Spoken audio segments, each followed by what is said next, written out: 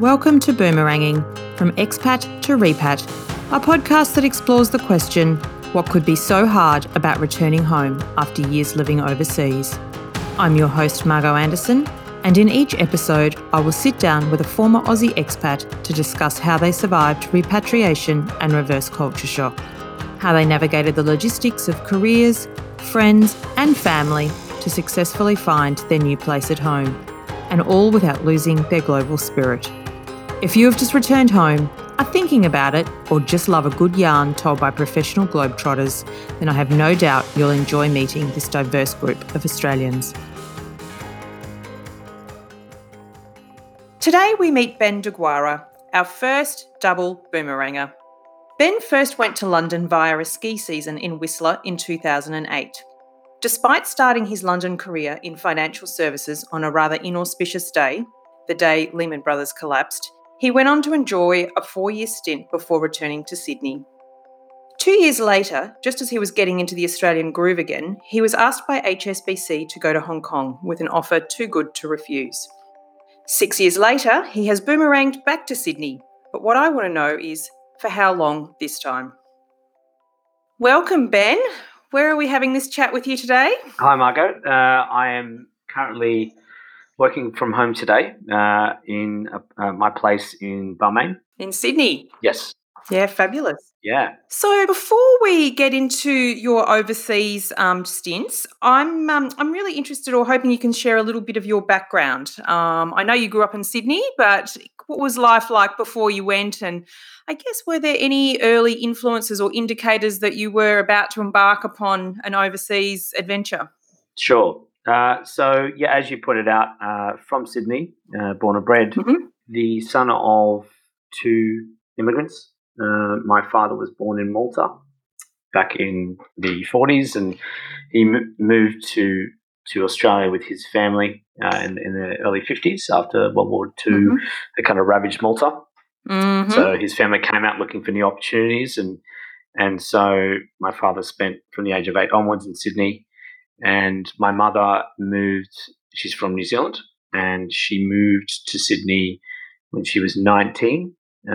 She came here to study nursing, right. And then she met my father in the 70s, and that was that. So from Sydney, I think growing up, probably not a lot of global travel. Obviously we went back to New Zealand every second year for Christmas to spend time with the family.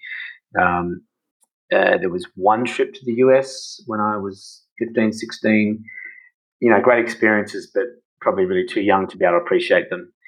And so otherwise it was a pretty stable life in Sydney. Okay. And, obviously primary school, high school, into university, and then straight into my first full-time job, working as an accountant, and also studying my chartered accounting qualification as well on top. So that was pretty full on for that first 4 years. Kind of, you don't really have much of a life. No. It was tough. Yep. And so, look, very, very much, obviously enjoying Sydney, one of the boys, playing rugby, drinking beer, all the things that the fun we do. things that uni does. Yeah. Yeah. And so there was nothing overly formative or influential, I guess, in that time growing up around travel.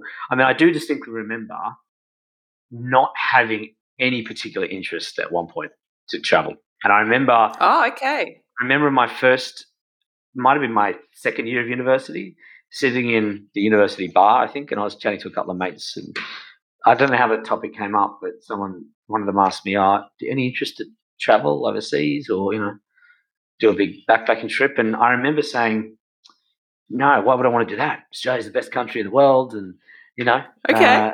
And I think that was my mate's reaction as well. Okay. Kind of, because I think he'd already done some. Because you would have an EU passport? Yeah, I do. Yes. Yeah. So because my father was born in Malta, I am eligible, and I do have a Maltese passport, which is part of the EU. I say just because I have travelled around with it in Europe, and that passport does get you funny looks. I think some of the authorities look at it and think it's fake. because Malta's so small. Anyway, but I guess that would have made it easy for you to consider London as an option to work then, when it did unfold. Yeah. Yeah, definitely. And I think I didn't really consider getting the passport until I think my father had retired from work in end of 2003, and then him and mum finally, because Dad had worked all his life from about the age of 14 onwards, and they'd never spent huge amounts of time travelling. And so when they finally got to go overseas to Europe, Dad got to go back to Malta for the first time. He obviously helped us get, my brothers and I helped us get Maltese passports. We just did it all together in one hit. Yep. And I have never let it go since. Yeah. So what was the ultimate, I guess, impetus or push to go overseas? And given that early on you sort of thought, no, maybe not. Yeah.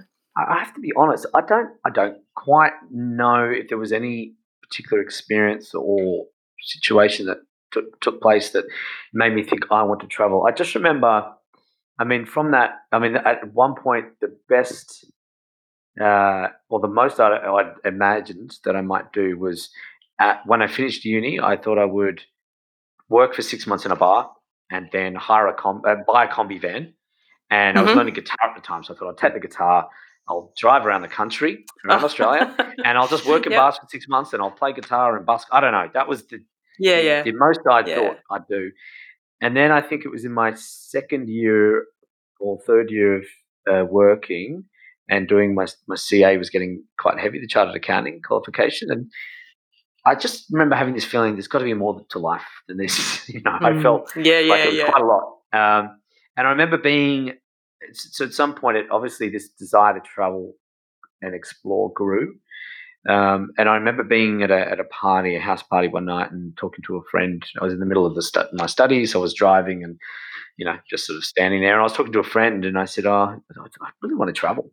And this mate who's from Foster, who hadn't done much himself, was like, so do I.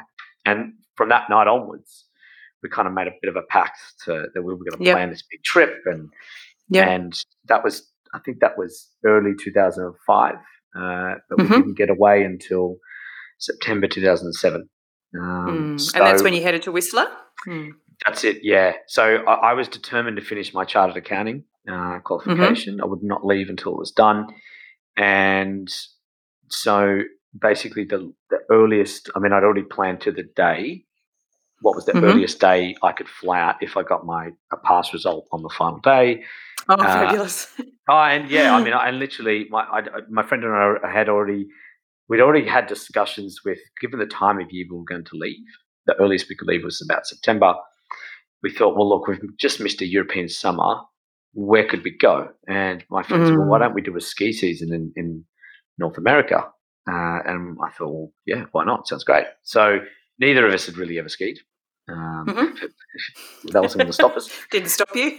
Did not, no. And so even by the time that we were about to leave, the respective or the representatives from the ski resorts had already come to Sydney and done all their marketing and promos to try and attract you. And so we had already had jobs lined up in Whistler in anticipation that we were going to go. And we had identified, like we'd already picked out the flight we were going to book, assuming I got my results. And I remember I was working in North Sydney and I couldn't check my results at work. I was too nervous. It was a Friday afternoon and I was sitting in the Greenwood Plaza in North Sydney at an internet kiosk or whatever. Cafe. Yeah, and checked it, got the pass result. I called my mate, let's do it, booked the flight. And it was a one-way flight, Qantas flight out. So you legged it to Whistler. Yeah, well, we left the 12th of September 2007 and we backpacked around Canada for about 2.5 months first. And then we got to Whistler in November and we did 5 months working in ski shops there. And Canada is a beautiful country, fantastic. Yeah, and then you headed on to London or? Yeah, pretty much. So we had a view that once we were done with Canada and Whistler, we would then move on to do some backpacking around Europe. And we did 2 months together I think we're probably sick of each other by the end of it because we'd spent like 9 months together, right? And it's going to happen. Yeah.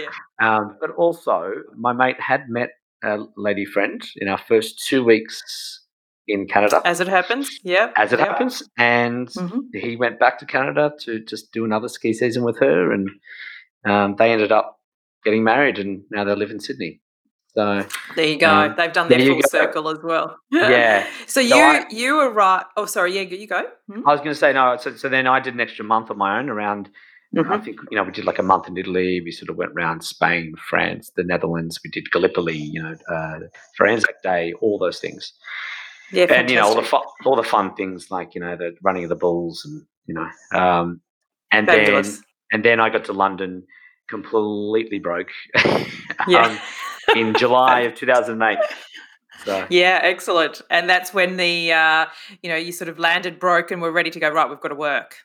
Pretty much, yeah. And I had no idea, being on the backpacking trail, I had no idea what was going on in the financial world. Yep. Because there was obviously lots going on in the media about the financial markets are struggling and there are plenty of things going on, but I had no idea. I just come off the backpacking trail. It's quite blissful, really, isn't it? It was. And so I connected with a high school friend of mine who was living in London at the time, and we'd agreed to live together.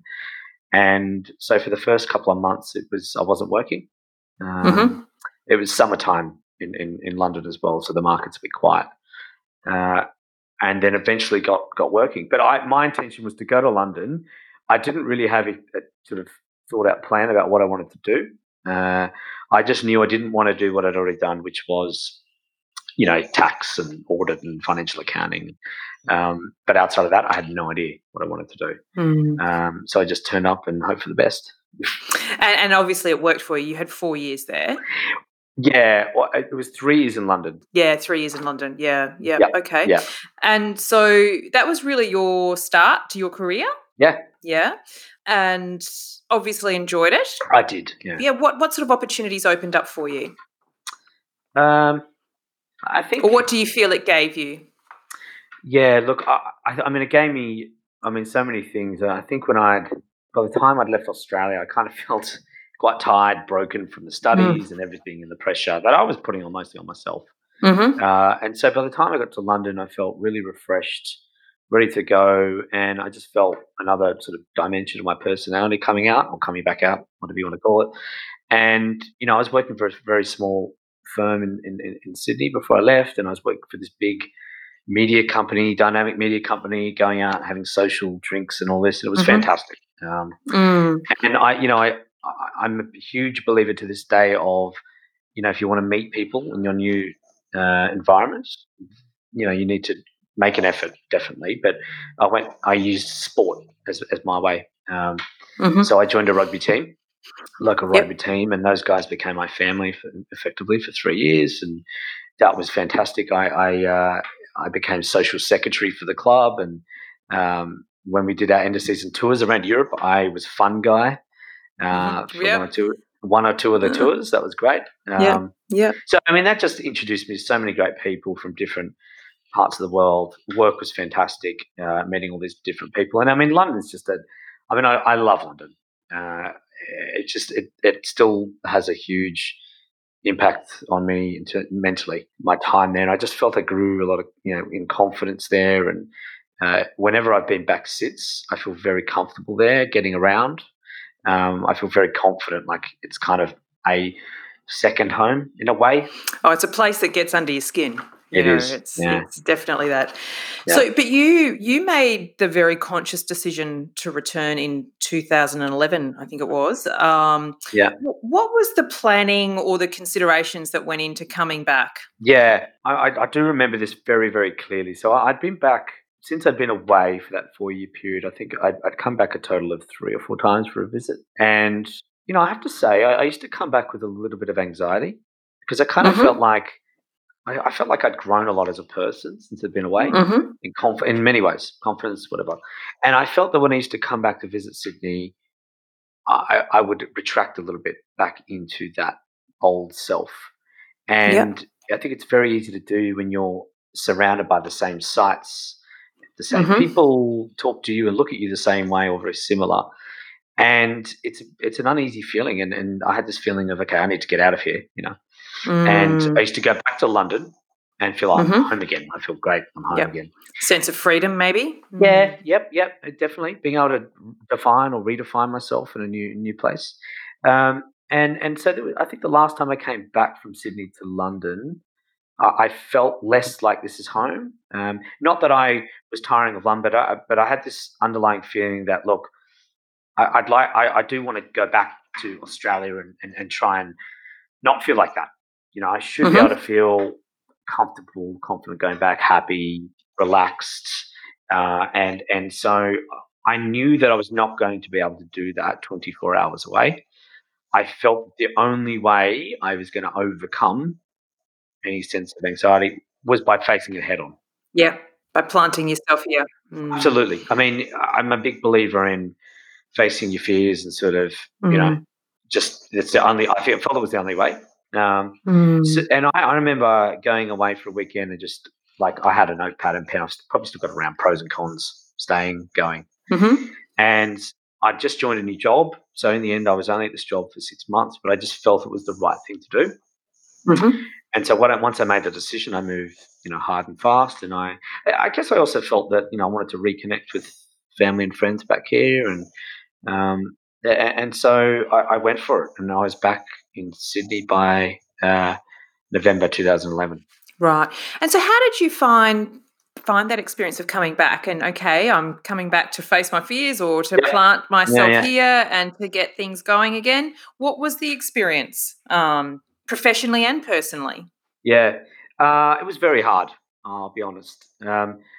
Even before I came back, I already knew, I don't know why, but I already had a sense that, maybe from previous visits, I knew that it's not like the red carpet gets rolled out your home and everyone's high-fiving you and people are glad to have you back, sure. But after a very short time, they go back to their lives and you've got to create a new life. Everyone's in a different place. You're in a different place. And I also knew that friends and family aren't going to ask you about your time overseas. Aren't going to ask you about what are the greatest places. Tell us a crazy story. Nothing at all. No. So mentally, I was already prepared for that. Probably what I was less prepared for was, from a professional perspective, how little overseas experience here in Australia was valued. I never thought it was held in this massive regard, but I also didn't think it was going to be, I won't say dismissed, but it was also people were indifferent about it. That surprised me, and I was not ready for that. Yeah. So how did you navigate that?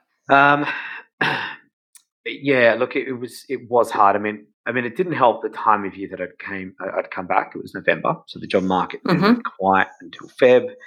It was slow going coming out of Feb. It was a slow market at the time, and I was I remember talking to recruitment agents, various agents. I had a sort of spreadsheet of all the agents I was talking to. Like every good accountant with this spreadsheet. Oh yes, and I remember just calling them, even marking down when I'd last called them, just on rotation. And most of them were, probably not surprisingly, from the UK. And I was asking them, what is the story with the market here, hiring managers and this mindset? And a lot of them used to say, look, it's probably 10, 15 years behind the UK, and in terms of mindset, about, over in the UK, I felt certainly, the experience you have on your CVs viewed a lot more broadly, and they think about the mix of experience you have and how it relates to the role. Whereas in Sydney, I was told it's very brand centric, big names on your CV, and I didn't necessarily have big global names on my CV at the time, and that hurt. That hurt my chances. So it was hard. Yeah. What sorts of roles were you looking for, just to understand where you were when you were coming back? Sure. Okay. What also didn't help me was that I wasn't in I didn't fit into a neat sort of box either. I was looking at, I guess, the work I'd done in the UK. I'd gone from using my accounting skills to doing kind of risk type roles, so process improvement, process mapping, controls, risk, that sort of stuff. And I remember distinctly looking at there was a job spec that came to me from an agent. It was with a big construction company. I won't say which one. Mm-hmm. But when I looked at every requirement of the job, I was like, tick, tick, tick. I've done all of this. I've done all of it. I could do this easy. And then the agent eventually had to come back and say, I'm really sorry. I mean, I think you're an absolute, this suit you perfectly, but the hiring manager wants someone who's from a big four accounting firm. And that's actually quite common in the accounting world. And it was so frustrating because, they're great, sure, but they don't have all. It doesn't mean it's an automatic box tick that you can do the job. Yeah. And I've actually done this work. But anyway, that was symptomatic of the challenges. So how long did it take you to sort of land on your feet professionally? So I finally got work. So it was 6 months. November was when I got back. I finally got a 3-month contract role at a small financial services firm in May 2012. And it was only a 3-month contract. And I said to the agent at the time, or an agent at the time, keep me in mind because 3 months will go quick. And I think within 3 weeks of starting that role, I got a call about, hey, look, there's a 12-month sort of cover, long service leave cover at HSBC. And I thought, wow, like, talk about getting a big brand on my CV. Yeah, that's about as big as you can get, right? Yeah, fantastic. So you jumped there. Yeah, I did. Yeah, I jumped there, and I felt bad about leaving the 3-month contract, but out of loyalty and wanting to see it through. But I just thought you've got to take these opportunities when they come. So that was a baptism of fire. HSBC, being new to banking, and funnily enough, what HSBC was going through back then is kind of what the Aussie banks have been going through in the last couple of years. So, improving their risk management, non-financial risk management. And so I was a part of that when HSBC was rolling that out. That was very interesting. And I was working in the Australian arm of HSBC, but having regular engagements with the regional team in Hong Kong. So that was my first. Before that, I'd never really had any travel. I'd barely been to Asia. I'd had little experience dealing with it, so it was quite eye-opening. Yeah, fantastic. So you then get tapped on the shoulder to go to Hong Kong. Yes, exactly. So towards the end of 2013, I think it was late November, I got a phone call from the last man standing in that regional team saying, I'm moving on to another role internally. Would you, I think out of all the regional guys, so the regional teams in Singapore and Japan, and I was, this person said to me, I think you'd actually be really good to run this regional role for a few months. There's no one left, and I've already spoken to the head and regional head, and he's going to call your boss. And so, fantastic. Yeah, it was. I didn't know how to take it because already, I remember 2012. So working at this massive bank with huge operations in Asia, and the white paper, the Australia the Asian Century had come out in 2012 from the Gillard government. And so it was all this talk about how Asia is going to be this next, the middle class in Asia is going to explode, this is huge growth opportunities. And already Asia was forming in my mind. And I kept thinking, in the back of my mind, I'd love to go work in Hong Kong one day, but it was just in the back of my mind. So when I got that phone call, it was a bit hard because after almost 2 years of being back, I was finally starting to feel settled. I was going to say, was it a simple yes, or was there a bit of a Yeah. There was definitely a and I had to bounce it off a couple of people. But in the end, it didn't take long. My boss at the time said, look, you're very lucky to get this opportunity. 18 months in, it's rare for people to ever get a short-term assignment. So I just went for it. So you relocate to Hong Kong, and was it everything that you'd hoped for from an Asian experience? In totality, yes, I will say. It was tough. I would definitely say that. What was tough? It was tough from a few different angles. So firstly, I think, so I worked for 2 banks in Hong Kong. I worked for HSBC for about 15 months, and then I moved to Standard Chartered. I worked in the Hong Kong branch of Standard Chartered, which is one of the biggest in Hong Kong, and it was tough. I mean, different environment. Certainly, I was dealing mostly with locals, so I was very much in the minority, even more so at Standard Chartered. So that was a bit of a baptism of fire in terms of cultural differences and understanding the way that they work and the way they operate, and working in risk management as well. My role was to, things go wrong. I need to talk to people, and sometimes I need to challenge them about whether they're taking the right steps to manage the risk. And the Asian culture often doesn't facilitate that. There's the saving face element, so you're not calling people out too much. There's a little bit of this is the way it's always done, and which is not specific to Asian cultures, but it was a mix of everything. And I guess being a Westerner, particularly at Standard Chartered in Hong Kong, I was a minority, and they were just tough businesses and tough, very tough professionally, rewarding but really tough. Yeah, lots of learnings. Yeah. Lots of learnings, yeah. Yeah. And so what was life like in Hong Kong? I mean, you've obviously in this big job. What was your outlet? What did you do for fun up there? So I mean, look, it's a great expat life in Hong Kong. It's a great expat community, and most expats tend to live in a kind of small area of on Hong Kong Island, around mid levels and whatnot. But certainly plenty live further out. So I lived there, and I thought I may as well live where it's all happening. And through one or two friends, I met a whole bunch of. It was kind of like a ready-made friendships or friendship group. Great. Friends who were already there, and it was great. And through them, I met new friends, and I joined a rugby club, of course, up there. Yep. Although they were quite big drinkers, so I stayed away from them. I thought I've done enough of that. I don't want to do that anymore. You're in trouble. So that was it. I mean, playing rugby, catching up with friends. Obviously, Hong Kong's great for travelling and getting away. And then in my last 18 months there, I'm a big lover of playing music, and I found myself connecting with people who play music, and then before too long, I found myself in 3 bands. So 3 bands, not 1 but 3. Just to make it interesting. So what sort of music? All cover bands. Yeah, great. So covers of sort of like modern rock songs like Stereophonics and Foo Fighters and Rage Against the Machine, and that was great fun. Fantastic. And then through them I met a female singer with a great voice, and so she sort of sang, and another mate and I were on acoustics, and we did sort of ballads, to suit her voice, songs like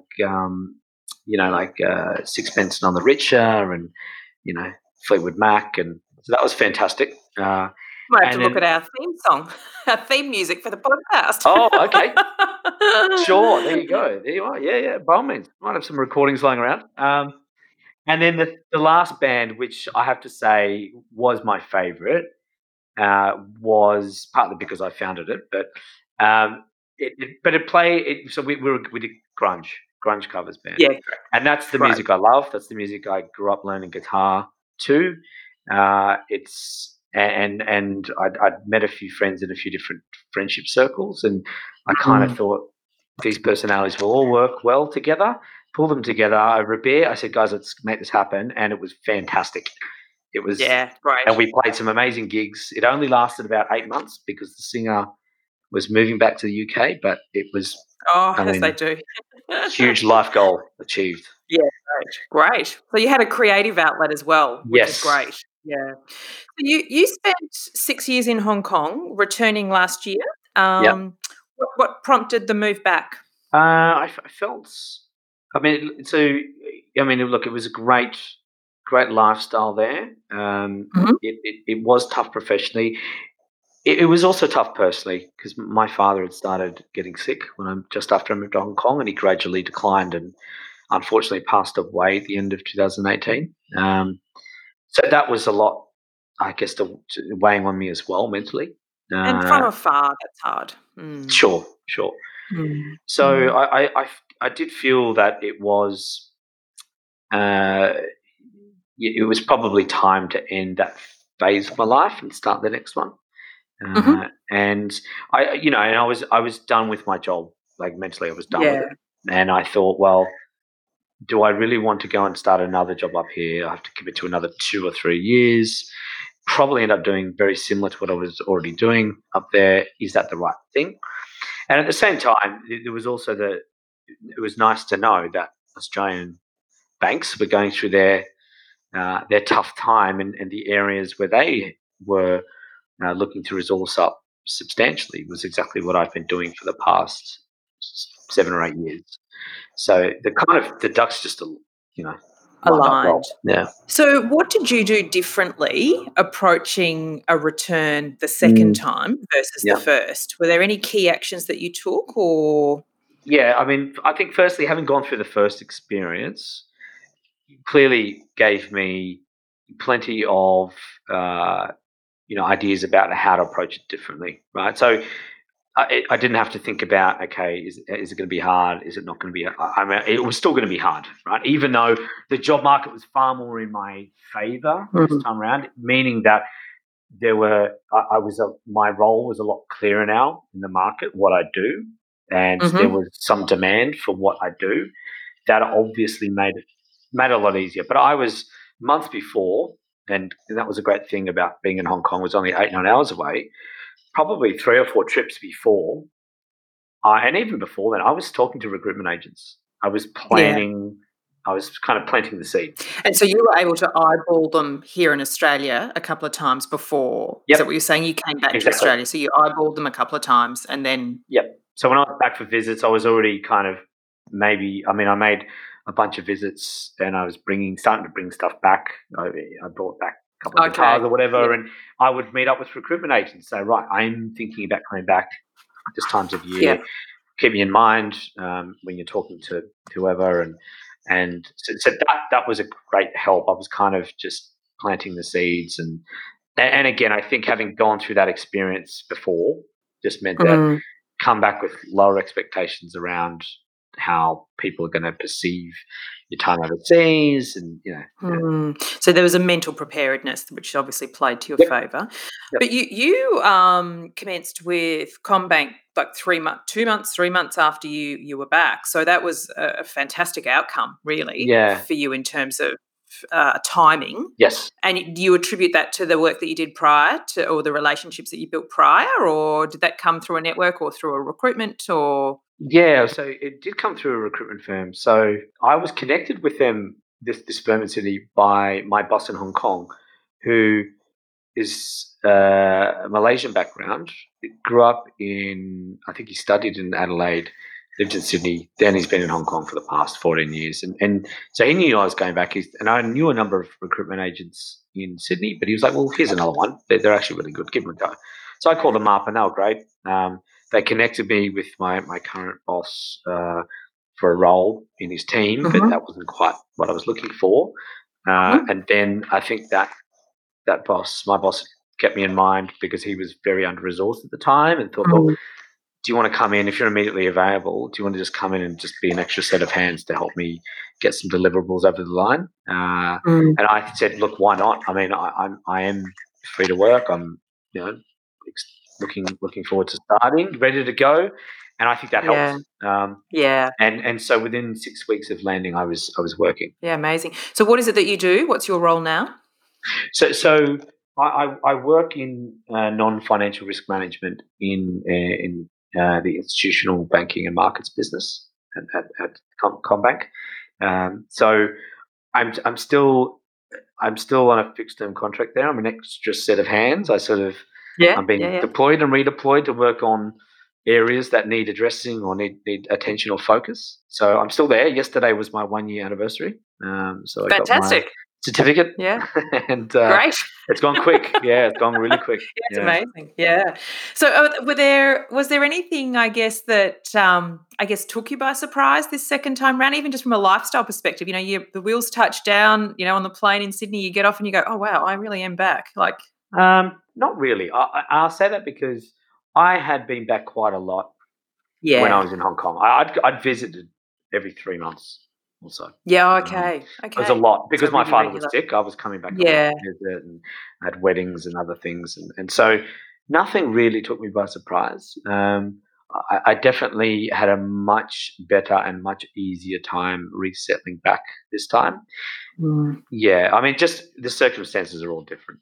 Obviously, older, wiser, different stage of life, and more experience, Mhm. and so it's been great. It hasn't been too difficult to resettle back. Um, Obviously, it's been a weird year for everyone this year, so that's I not was about helped. to say, yeah, yeah, Yeah, yeah. but What a that year.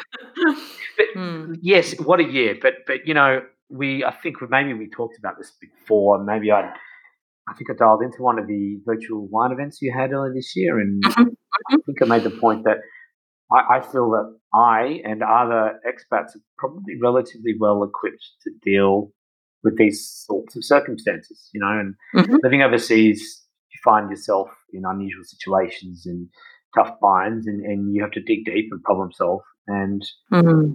deal with uncertainty. And I think we're Mm. really good at that. And so Mm. I've had no problem whatsoever adjusting to this, but everyone's different. So Yeah, maybe there's a bit of absolutely. personality. Absolutely. How do you keep your sense of global curiosity alive now, today? Uh, I still try and read more widely than Sydney newspapers. Yep. I don't watch the major news channels either. Mm. I Yeah, feel yeah. they're a bit local. Um, Mm. so and look, I certainly stay in touch with friends overseas. And have been subscribing to The Economist for 2 3 years. When I get a Yeah. chance to try and read that, it's a great read. Yep. Um, but it's interesting. I was thinking about it during the week.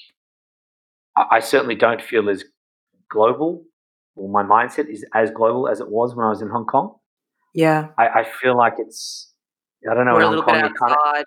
Yeah. I feel like because we're, you look at the world and we're kind of tucked away in the corner. I feel a bit more disconnected from it, which is sometimes an uneasy feeling.